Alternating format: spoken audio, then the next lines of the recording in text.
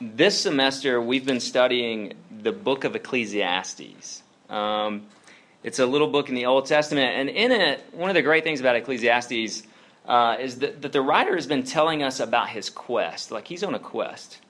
He's searching for meaning in life. He's searching for answers. Exactly what a lot of you are doing when you come to college. And he's realized that the things he's chasing, the things he's chased, the things we still chase, will not provide meaning nor answers.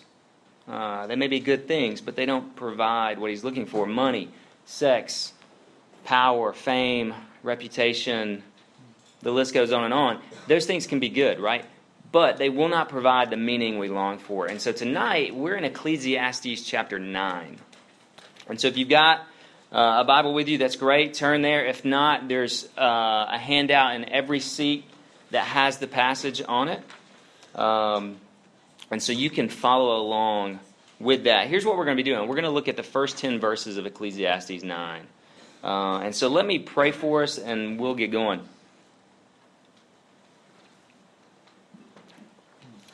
Father in heaven, thank you that you speak. You give us your word, the Bible, because you love us.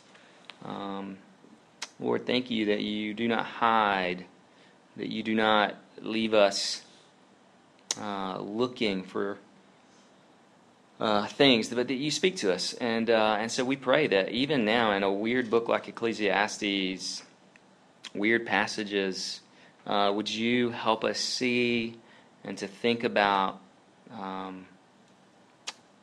Jesus? And we pray in his name. Amen.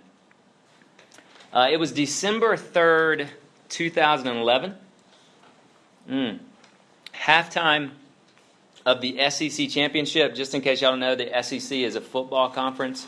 They play basketball too and other sports. Anyway, one of the power conferences. There's other big conferences too.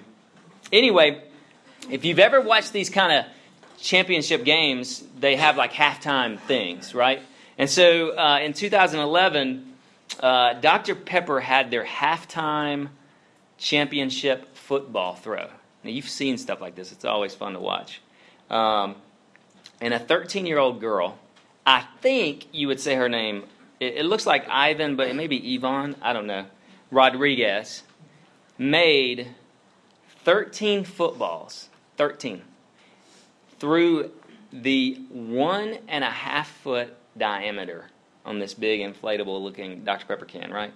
From 5 yards, 13, that's pretty significant, and won $100,000 worth of scholarship money. And it's really cool if you go and look up her story now. It's kind of fascinating because she's like an ambassador or something. I don't know, she's a big deal. Anyway, what's great is if you watch the YouTube video or whatever, the moment she realized she had won, like before the CBS analyst has come up and like shoved the microphone in her face, you know, like before anything's happened, like before they call her name, she like just begins crying. Like, I mean, just sobbing, like tears are streaming down her face, and there's like this look of just overwhelming joy on her face. And so the CBS guy, he says, we're going to call her Yvonne. I just like that a little better. Yvonne, tell me how important this is to you. And she goes, this is so important to me. She's like, she can barely talk, like snot bubbles, you know what I'm saying? Like she's crying. And so this is what she goes on to say. Dr. Pepper is seriously the best thing that has ever happened to me. Now, some of you may feel that way about Dr. Pepper, actual drink. Like, seriously. Dr. Pepper, sometimes, like, it is a Dr. Pepper day. It's just like, there is nothing better. And so, anyway, here's my question. Okay, it's the best thing that ever happened to her. What is the best thing that has ever happened to you?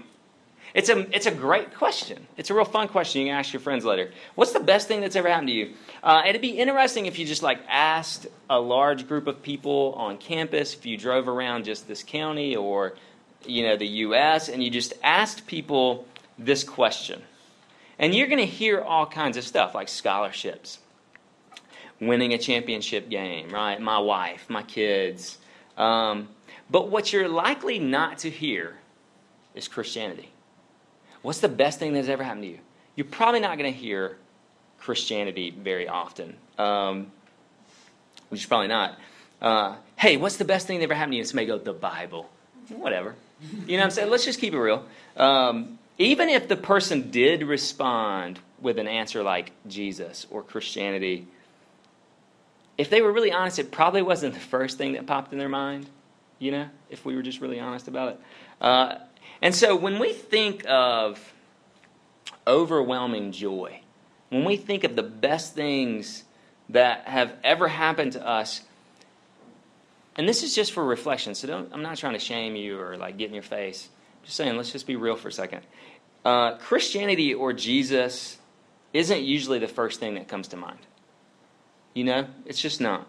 In fact, many folks think Christianity is like a straitjacket, like that it would, like Christianity keeps them from enjoying life. Maybe some of you feel that way. I can probably think of times in my own life I felt that way. I'm like, Christianity actually is not fun, right? It's just not. Some people would even maybe say Christianity is often seen or thought of as the enemy to enjoyment. You just don't think Christianity and joy. You don't think Christianity and enjoying life go together. Well, the writer of Ecclesiastes has something to say about that. He is going to have us rethink life for a second by describing its reality and its enjoyment. Okay, and so that's what we're going to look at: the reality of life and the enjoyment of life.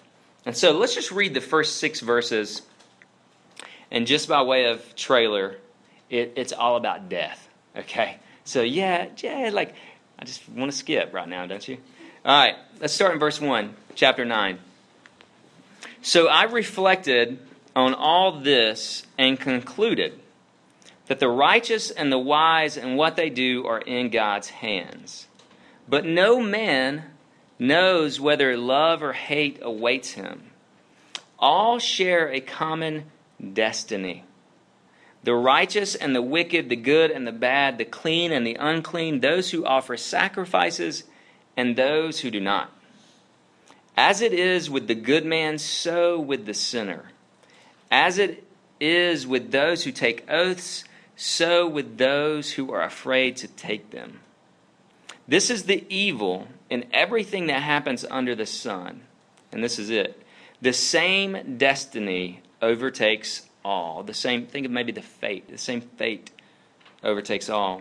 The hearts of men, moreover, are full of evil, and there is madness in their hearts while they live. And afterward, they join the dead. Anyone who is among the living has hope. Even a live dog is better off than a dead lion.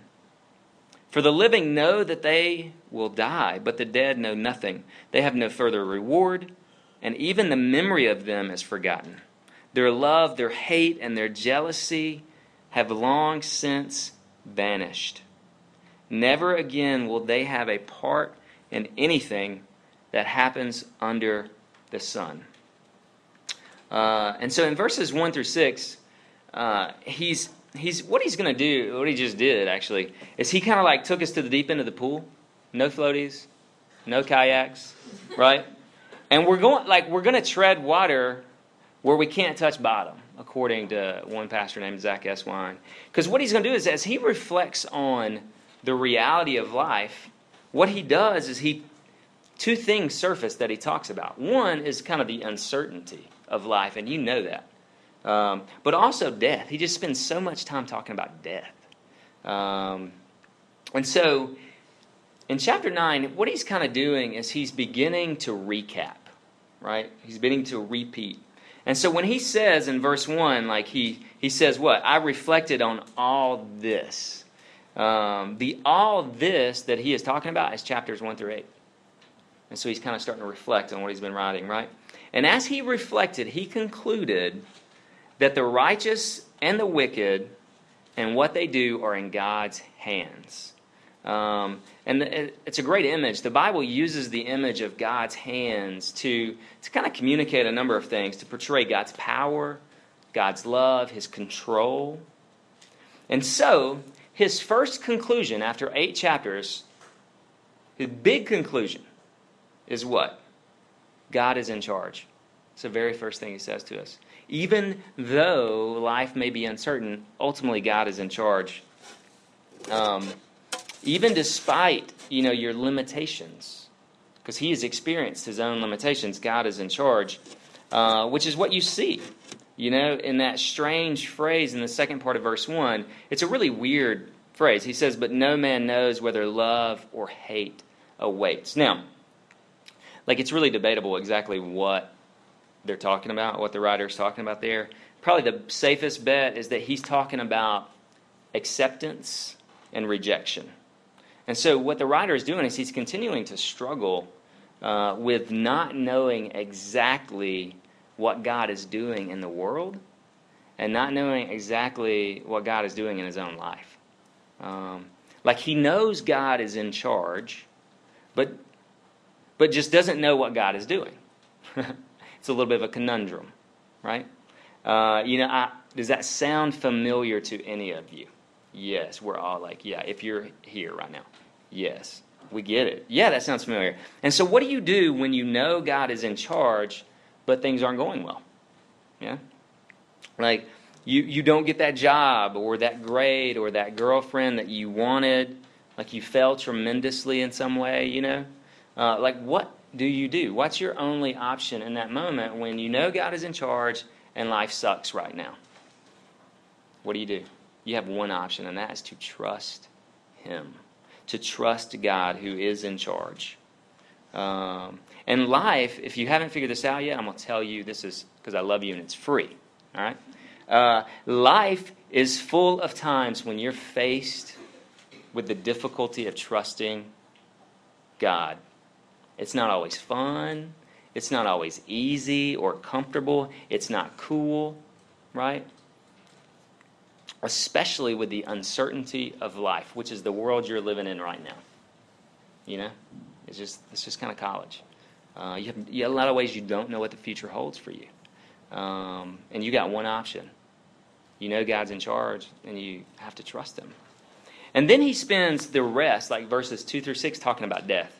Awesome. Let's talk about it.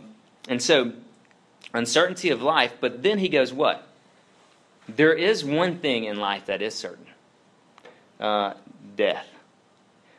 No matter who you are, no matter how good, bad, rich, poor, healthy, unhealthy, whatever, the same fate we will all suffer. That's just kind of what he's getting at. Well, you see that in verses 2 and 3. Think about this. Steve Jobs, if you don't know him, founder, creator of Apple, FYI. He had all the money. He had all the science. He had every resource imaginable. And pancreatic cancer still took his life. There was nothing he could do.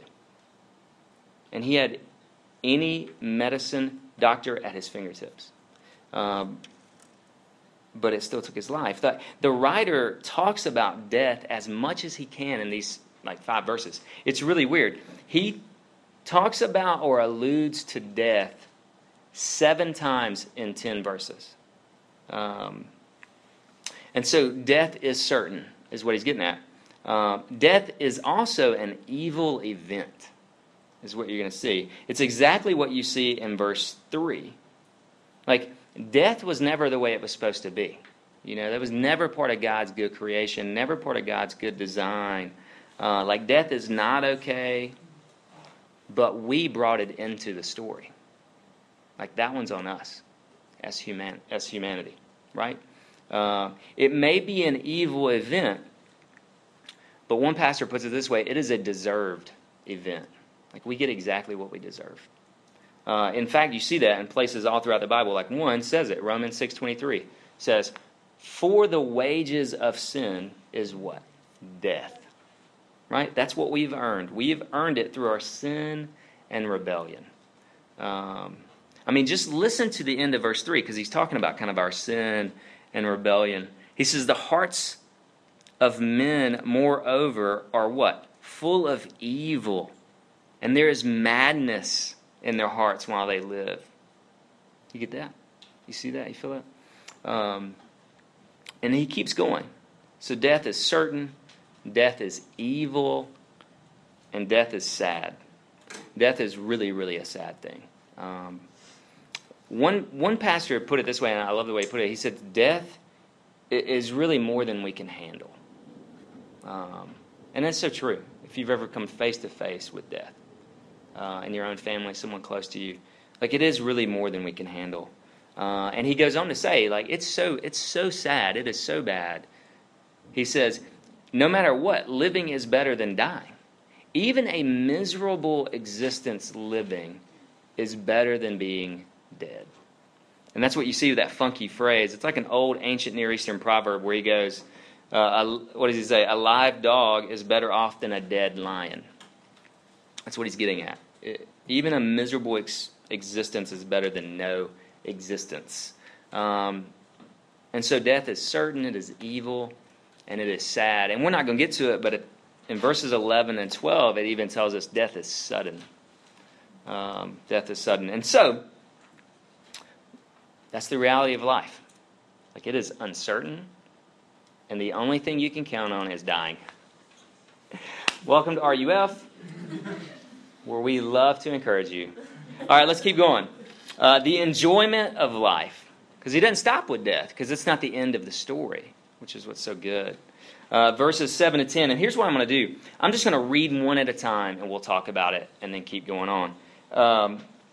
So in light of that, in light of death, he is going to tell you to do one thing. He's going to say, you need to enjoy life. That's good advice. And this is what I love about Ecclesiastes and the Bible. This is the 6th time that the author of Ecclesiastes has told us to enjoy life. The 6th time to this point. And you can think about it this way. Maybe this has a little more impact. This is the 6th time that God has told you in the book of Ecclesiastes to enjoy life. Like he wants you to enjoy life. And so what does it look like to enjoy life? It's a great question. Let's look at verse 7. Go. That's an imperative. Like not just think about it maybe sort of if you want to. No, it's a go imperative. Eat your food with gladness and drink your wine with a joyful heart. For it is now that God favors what you do. So the Bible just told you to enjoy food and drink wine. Yeah. All right. It's great. It's great. It's a great word. Great advice. Why?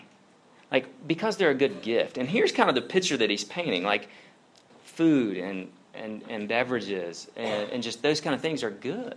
Gifts from God. Like, they're a blessing from God. Now, you may not drink and that's not your thing. Let me just go ahead and, step over here for a second. Let's get black and white. Just because I'm talking about drinking wine, so I got to do this. Underage drinking. Wrong. Bad. Okay? Just can I say that? It's bad. I just want to know that it's been said. You heard me say it. Now, if you're 21 and you want to have a beverage, I don't have a problem with that. Drunkenness, wrong, bad. Jesus is going to high five you, man. You know, if you're binge drinking and getting blackout drunk. Okay, just can I throw that out there? All right, let's keep going now.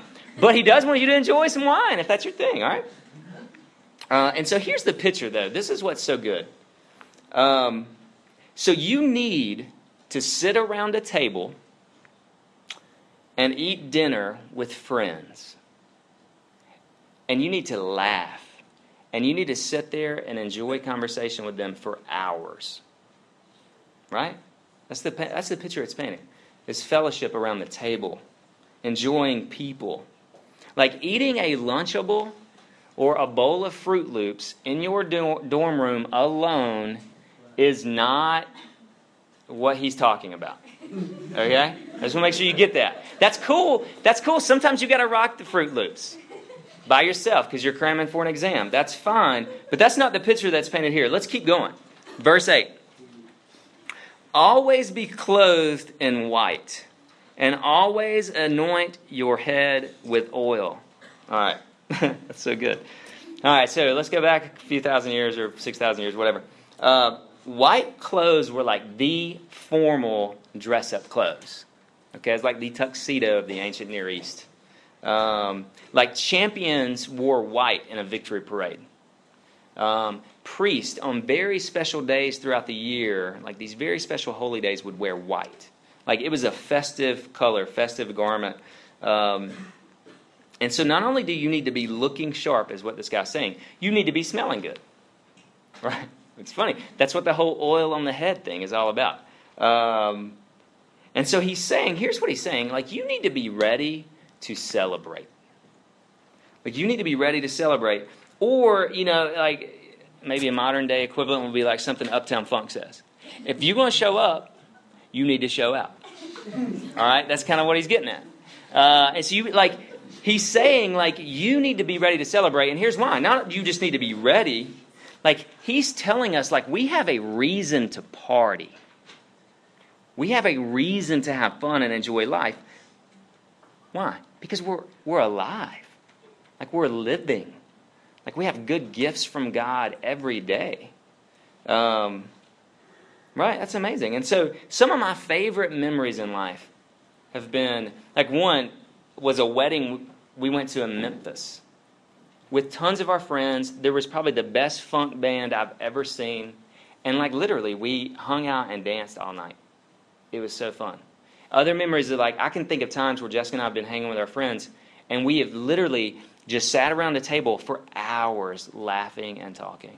Like I can just think of those memories. We spent whole days together just laughing and talking. It's good stuff.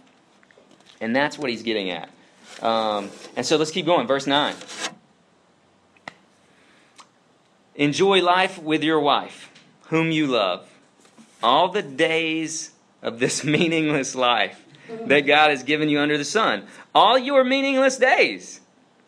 For this is your lot. Maybe think of it like portion. This is your portion in life and in your toilsome labor under the sun. Okay. Man, like we could talk about just this for hours. Because he's talking about marriage. He's talking to husbands. And most of you at some point are thinking about relationships. You're thinking about marriage. You're watching friends get married. And so I appreciate how he speaks directly to husbands. Did y'all catch that? Like he is speaking directly to husbands here, emphasizing like husbands' responsibility. Husbands' responsibility in marriage to enjoy and love their wife. Like he's saying you need to work on friendship. Like you need to value her as a person. Right? You need to listen. Like you need to listen without always trying to correct her in some way. Right? He's saying create a space in that relationship where she can flourish as a human being. And that is what you're all about. He is speaking to the husbands. And I appreciate that. He's saying, take responsibility, dude. Grow up. Be a man. That's kind of what he's getting at. And I love it. He's saying, enjoy and love your wife. You can think about it like this. He says, I want you to have great sex.